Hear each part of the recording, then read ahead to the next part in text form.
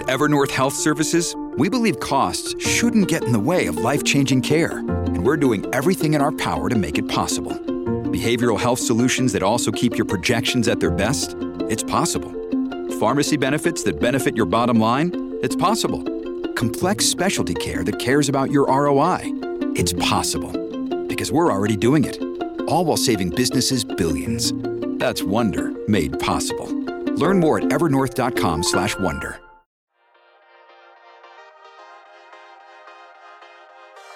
You're listening to Mortgage Lending Mastery. Get the knowledge you need to advance your mortgage practice quickly and efficiently from Jen Duplessis, America's Mortgage Mastery mentor with over 37 years of experience and over $1 billion in lifetime fundings. Jen has been mentoring loan officers and realtors for over 15 years and speaking on stages across the globe.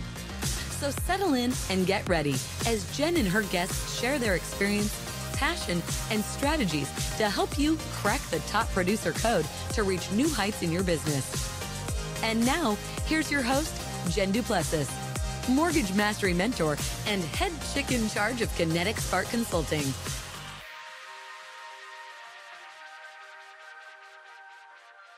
Hey there, and welcome back to this episode. I have another investor for us. I love kind of intermingling investors into our podcast just because it's really important as mortgage loan officers and as real estate agents that you're investing in your own product, for God's sake, right?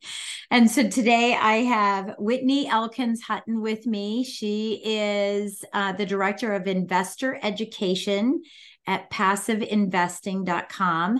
And she's the host of the Passive Investing Made Simple YouTube show, and a podcast, right? We all have that, and a partner in $800 million worth of real estate, including over 6,500 residential units, multifamilies, all of that.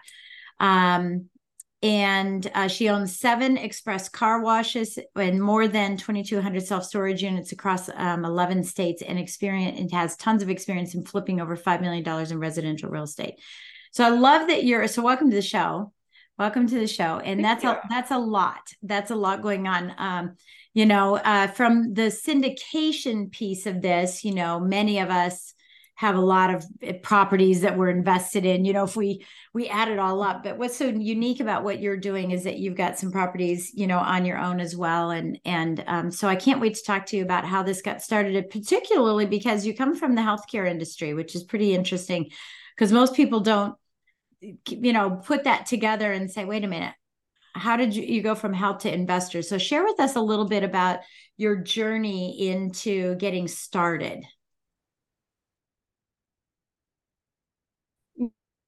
Yeah, I didn't start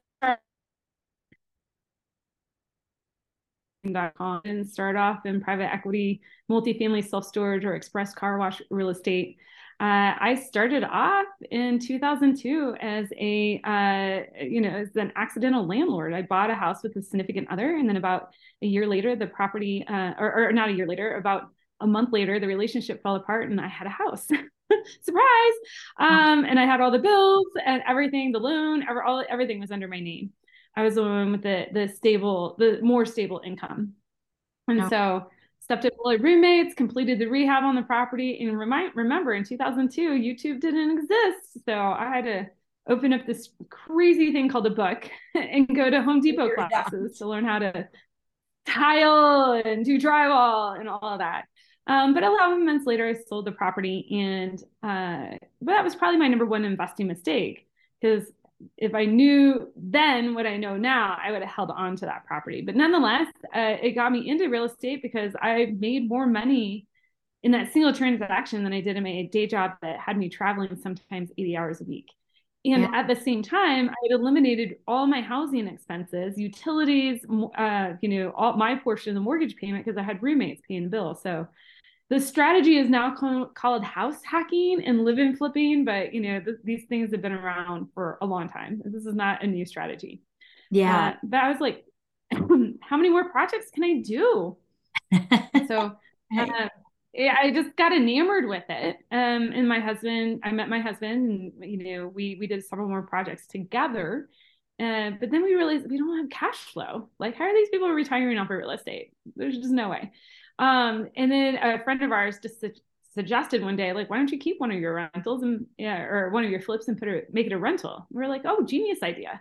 But then we realized we didn't understand how to analyze cash flow. And the funny thing is, my degree is in epidemiology, which is heavy in statistics and math, but it's not the same language for sure. But anyways, we scaled a portfolio of over 30 single family rentals. We were flipping on the side, and then we hit our next level ceiling of achievement, and we wanted to try to make our portfolio as passive as possible, because I just felt like I had another day job managing even managing the manager on all these rentals. I wasn't doing it myself.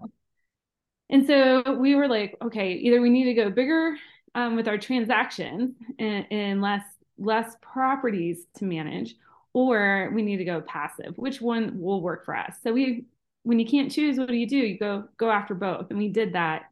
And we discovered a really unique thing here is that we used our active real estate to fund our passive real estate. Neither my husband and I were high income earners. And so that was a very interesting strategy for us, because we could amplify our income by being active in real estate, by flipping, by managing our rentals, managing short-term rentals, and also some other business ventures we had. That at the end of the day, we needed to fund our retirement, be able to have that fully passive, financial free life. And we wanted it sooner rather than later. So it meant taking as many chips off the table as possible and putting it into passive real estate. And that's really the message that I have, when I speak to realtors, especially you guys, you have such a wealth of, access and information about real estate in your particular niche. How can you take as many chips off the table to fund your future life? Yeah, it's amazing. I find that too, having been in the industry, not as a realtor, but as a loan officer for many years. I find that in both sides, that we're not investing in the product that we actually sell, and have really a lack of knowledge of anything that's beyond, just buying a house or buying a condo, financing it, refinancing it. There's the lack of knowledge beyond that is just amazing. Generally, but I know anyone who's listening to this podcast is learning, because we bring on investors on occasion, because I just think this is so, powerful. So my husband and I do both active and passive investing as well. We've been investing for over 40 years now. So we've got a very extensive portfolio as well. But one of the things I am a coach to loan officers. So one of the things I get questions about all the time is, how do you get started? How do you get started? And the way I got started was so different from the way that you could get started now. There's so many limitations. There's so much credit involved in getting a property. When you look at traditional financing, I did step investing. I saved my money, put down 10%, because back then you could put down 10% on an investor loan. And I would just get a loan, and then I'd save more money, and I would do it again and do it again. And, and of course now I do all kinds of quirky things. But what is your suggestion for someone who, says, look, I want to start doing this. I'm of the opinion you should purchase the income for your first property, not purchase a first property. Because there's just a lot of work. I don't do any flips. That's too much work for me. But what do you say to someone who wants to get involved, especially when there's passive income opportunities out there? And what different levels of passive income are you seeing? Because I'm seeing some more affordable passive income opportunities popping up into the marketplace. Can you share with us a little bit on how you guide people on getting started? Yeah, definitely. So, there's two separate questions really in there. How can somebody get started in investing? And then how can somebody get started in passive investing? So I'll actually tackle the first, because, if somebody's in a position, they're just starting off on their career as a loan officer, a realtor, what have you. how can you make your roof over your head your first stream of income? And that might mean, utilizing an FHA loan to acquire a 1 to 4 unit property, right? Like you live in one unit, you rent out the other 3, and, either significantly reduce or eliminate your housing bill. That would be a beautiful first step. Hang on to it for a couple years, move out, go do it again, right? Just repeat that process. That would be, how I would probably initially start building my core controlled real estate portfolio. But at some point in time, managing all those units isn't entirely passive, right? The income, according to the IRS, is passive, but spending the time, managing the manager, even doing all the repairs yourself, isn't passive. It might be leveraged for sure. So, or you've moved up in your career and you have a higher and better use with your time focusing on your career to amplify your income that way. That way you can now take those chips off the table and put it into a more passive strategy. But so how do you get into a passive deal? Well, if you aren't going to be your own operator by you buying your own controlled real estate and managing the manager or managing it yourself, you now have to get amazingly good at underwriting the person you're going to invest with. That's the most critical step. And I think that is where most people go awry when they go into passive investing. They're taking their knowledge from the stocks, bonds, and mutual fund world where we're trained to chase numbers, chase yield, make the highest return possible. And that's simply not the case. We need to invest in the who, and then how are they achieving the return? So it's always the who, then the how. And in this case, it'd be finding the operators. So, listening to podcasts like this would be an amazing way to find your operators, going to investment groups, conferences, realtor meetups, or not realtor, real estate investing meetups. Yeah, there's some online, like RIA groups. But also you can go to places like Left Field Investors. They're an online virtual real estate group. But find the operator, learn how to underwrite the operator very well, understand their markets that they're in, and then, invest in the deal. Now, those are just broad strokes. I train people in the Passive Investing Made Simple masterclass and boot camps to actually execute on each one of those steps. I also have a free ebook for everybody if they want to go to passiveinvestingwithwhitney.com that outlines these steps too. It's essentially a blueprint on how do you get into your first passive deal, first or next deal. But anyways, those are just kind of where I would start. That's the how though still. Okay. Yeah. Oh no, I totally get that. Yeah. So let me interrupt you for just a second, because one of the things I want to talk about is, before we start, going into the who, is I want to stay in the how for a second, is, one of the challenges I think that a lot of people have when they want to start investing is the lack of cash.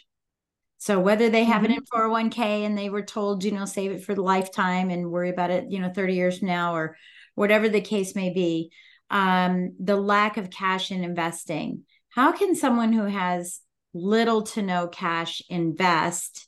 And I'm going to preface this by saying without doing wholesaling, because I don't want to talk about wholesaling. I really don't, because I think that a lot of people are I don't want to talk about wholesaling either. Yeah, they say, "Oh, I'm going to wholesale," and people teach them how to wholesale, and nobody wholesales. It's difficult. It's a difficult market to be in. So the time that you spend wholesaling to earn the $2,000, you could be doing some investing. You could have a part-time job. You could be selling stuff out of your house and earn $2,000 to get started to do something. So I don't want to talk about that. But how does someone who doesn't have $50,000 or $75,000 or $100,000 in liquid assets, because many of the syndications are in that level, what are some ways that you're recommending that people find liquidity in what they have, or find options to get into something with less cash? Yeah. So it's really a function of 3 things.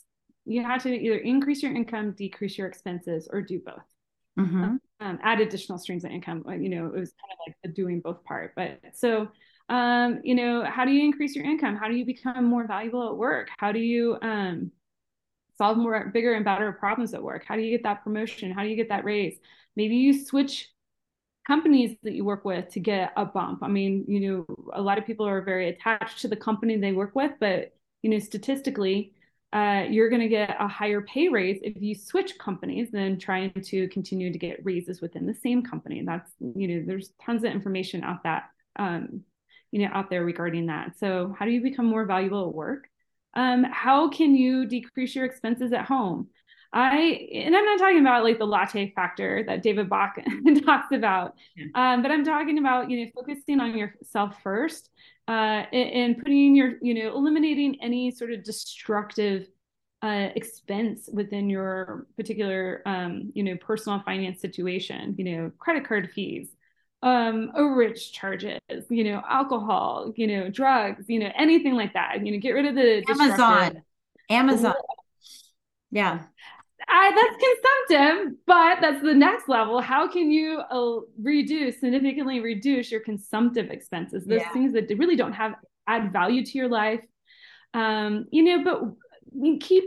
like keeping it focused though on the things that allow you to be productive and also protect your wealth, right? Those are the two areas that I really don't skimp on. So, we need, don't forego your car insurance or your renter's insurance or your home insurance. Those aren't the things that we want to do, but we want to get the best bang for our money, right? But on the productive expenses, being really, truly real on those expenses, that if you put $1 in, that you get, at least $2 back, right? They're helping you double your income. And, it's really easy for somebody to try to justify something as being productive. So that's the tricky part. But, again, that's how I look at reducing the expenses. Also, look at the fees that you're paying, credit card fees, banking fees, all that. Eliminate all those fees. Try to reduce your tax bill as much as possible. That's one of our number one expenses, personal expenses. Are you paying too much for insurances? When I work with my clients, private clients, I see all sorts. I see them paying 2 or 3 times what they need to for their home insurance, or they're paying multiple car insurance policies. I had one person that had 2 car insurance policies on the same car. That should not happen, but it happens. People just don't. They take their eye off the ball, right? And then we don't pay attention, and sometimes it's avoidance too. Sometimes it's, I don't want to see what's coming out of my account. Sharon Lecter talks about this, and I know you're really, big on the ES and BI quadrants and stuff, the 4 quadrants. But Sharon talks about this all the time. Is one of the things that I learned from her going to her home for a mastermind is to physically print your statements every single month and go through them line by line by line by line. How often have we signed up for something for a 14-day trial, and now we're having this payment come out that we have no clue about? So, I think that's important too. So let me just sort of redirect this question. I'm just going to flat out ask it. Do you know of any passive investments that are less than $25,000? Yeah, actually. Yeah, there are companies out there that take passive investments for less than $20,000. There's crowd sharing platforms out there that will take 5 to 10K investments. So there's other ways to get involved in real estate for less than $20,000. I think they there's pros and cons to those types of investments, right? You're not as close to the operator. You might be investing on a platform that's more of a marketing platform. So the operator might be paying to play.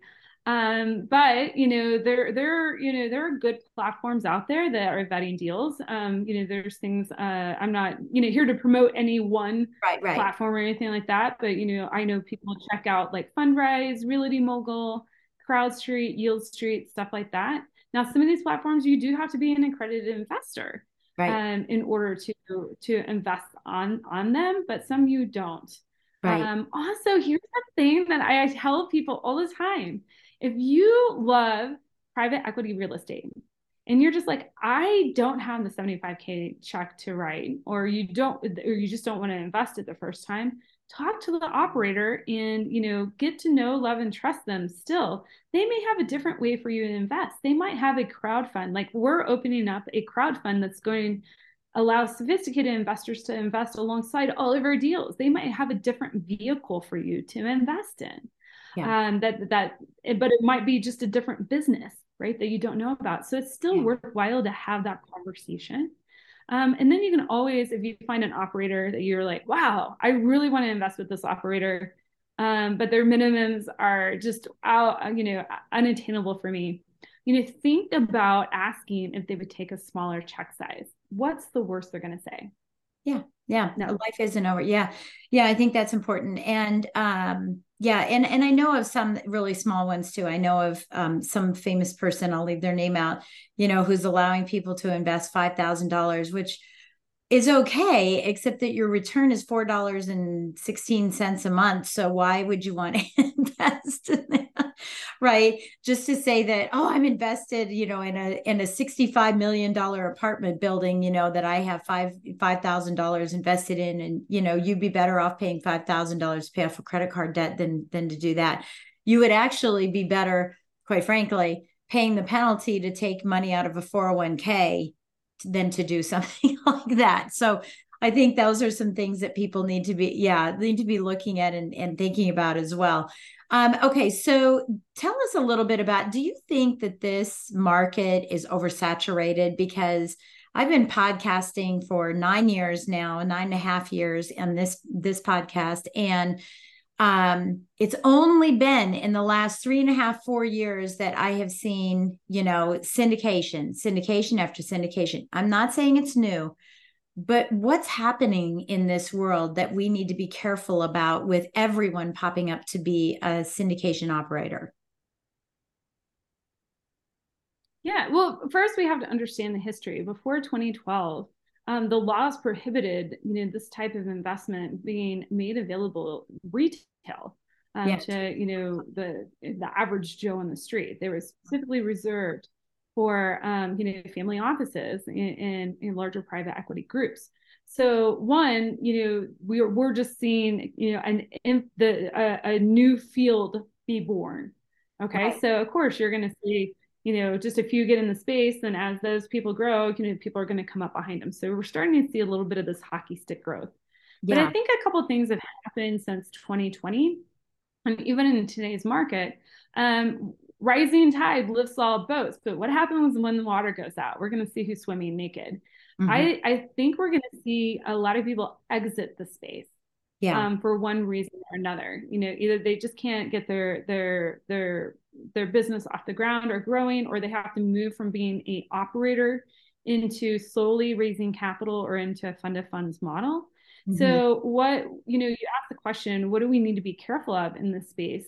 For us at passiveinvesting.com, we are direct operators. We own the real estate and we own the land, we own the brand. In the cases of our express car washes, we own the third-party management company. We're 100% vertically integrated in that arena. Not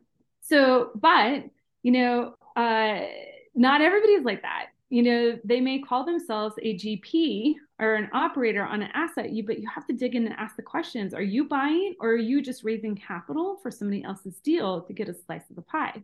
Right. There's no right or wrong way. It's just how close do you want to be to the deal, to the person who's making the day-to-day decisions. Right. So that is a huge thing that we need to watch out for in today's market. But then it's just getting into the 8 red flags that anybody should be looking out for at any point in time. Are they investing with just one business partner? That's a single point of failure. Is that if that person focused on the business full time, or are they part time and just trying to start off, right? That can they're not taking care of their money as if it's your money, right? Right. Then we get into the structures of the deal. Are they offering a preferred return, or is there a preferred return but a GP catch-up in there?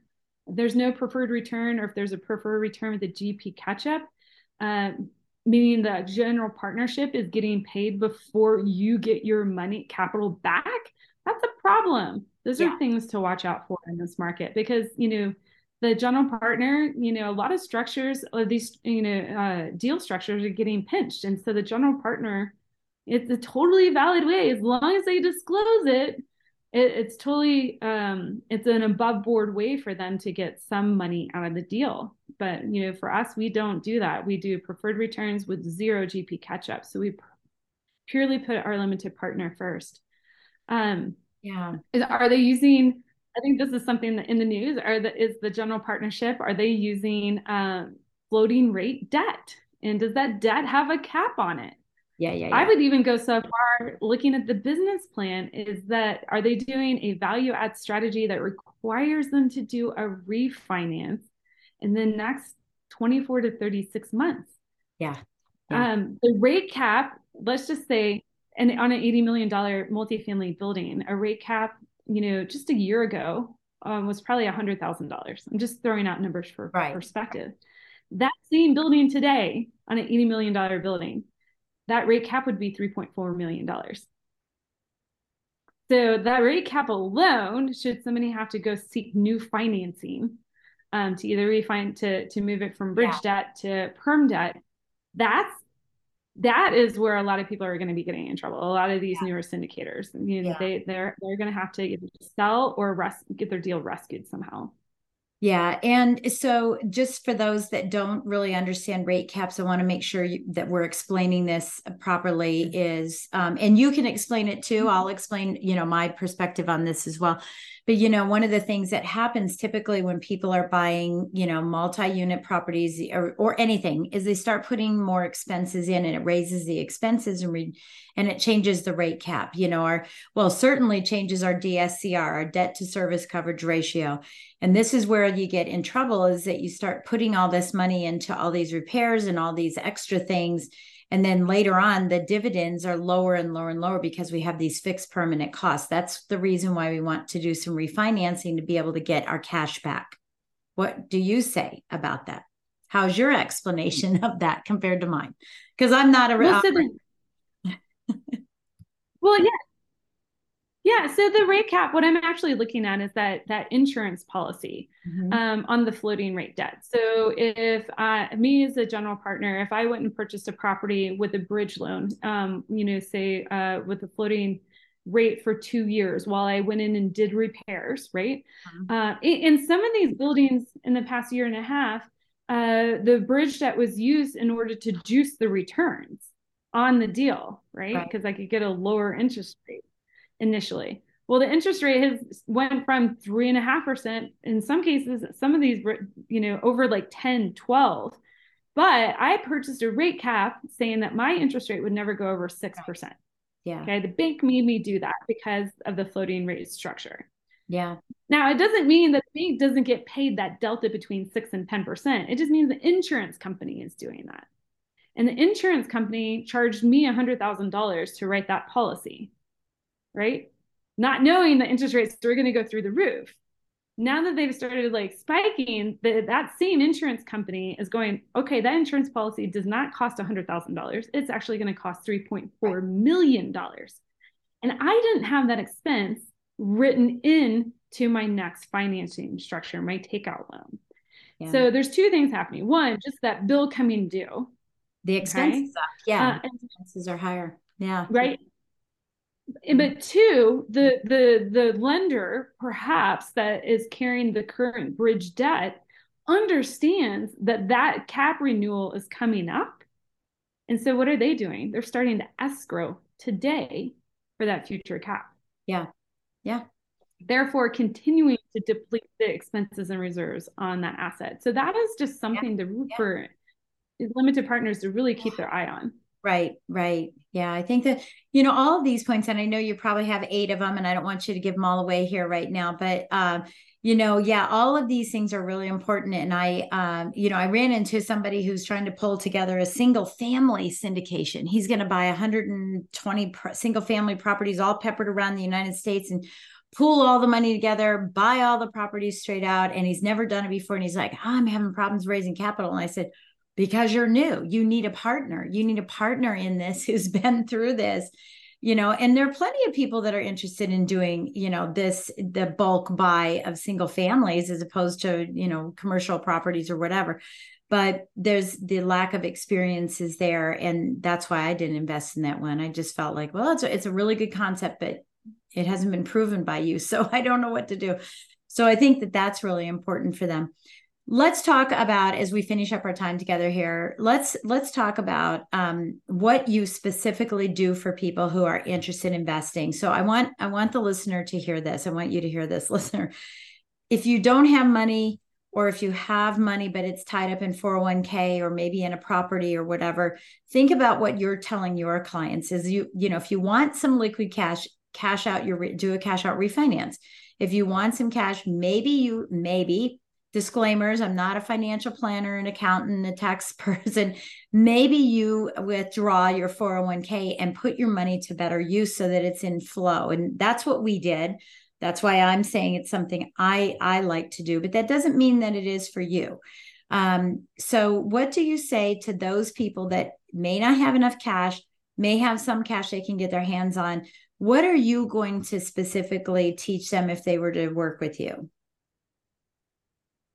Yeah, so at passiveinvesting.com, we don't do the financial like coaching or anything like that. You know, really we are working with investors that already have their capital situation in place or an idea of that. And that's, we have to maintain that relationship because of this, we're bound by the Securities and Exchange Commission to maintain that distance. Now, personally, you know, with my work at Ash Wealth, I help, you know, people understand all the possibilities, like what you have done. Like I did that too. I did it like in 2017, I broke up with the IRS. That's how I put it. Like I had an old 401k, and instead of rolling it over, I did the math. I sat down with a coach and mentor. I did the math to understand, okay, this is what's available to me in my stocks, in the stocks, bonds, and mutual fund world, if I were to reinvest, or this is what's available to me in the potential returns I can make on this money, and utilizing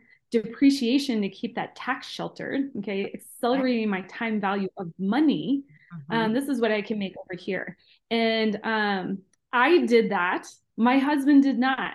And we had to stop the contest about a year and a half later because I was just blowing him out of the water. It's funny you said that. I know it's funny you said that because my husband didn't do his either. He's like, I need the safety blanket. And I'm like, okay, that's fine. The difference is I put mine into whole life. So I do have a safety, right? Safety blanket, at least for where that I did too. Yeah. You know, not necessarily for the investment, but at least it's in, you know, in another vehicle that I think I have more control over. And but no, he's just like, I like my warm, fuzzy little 401k. So, okay, you keep it. That's fine. But, you know, he's seeing it as time goes on. So I love that. I love, you know, what you're doing. So you with your company then, but are you doing any coaching or consulting, you know, is helping someone who's brand new at it to be able to read the stack, to be able to understand, you know, the opportunity, because, you know, there sometimes stacks are a page and most of them are multiple pages and most people don't know what they're looking at. Yeah. So in passiveinvesting.com, I, you know, help people understand our deals, just the inherent structure of multifamily self-storage and express car wash deals, but understand fully, you know, how our structures are put together. And on my Passive Investing Made Simple show, you know, I teach people how to read our deals, but they can take those skills and apply them to how to read other deals out there. Yeah. So, and then if somebody wants one-on-one help, they can, you know, I can work with them at ashwealth.com. Okay. Yeah. Good. So we'll put all the links down below here so that everyone can, you know, make a decision on what they want to do. But what would you like to leave us with today for that novice investor, that one who's sitting there right on the edge? Yeah, I would just say, you know, invest in yourself to get started. And it doesn't have to be a monetary investment, but your time and knowledge. But just remember, knowledge is only potential power. You have to take action on it. You have to you're going to learn so much more by taking a step into that first investment.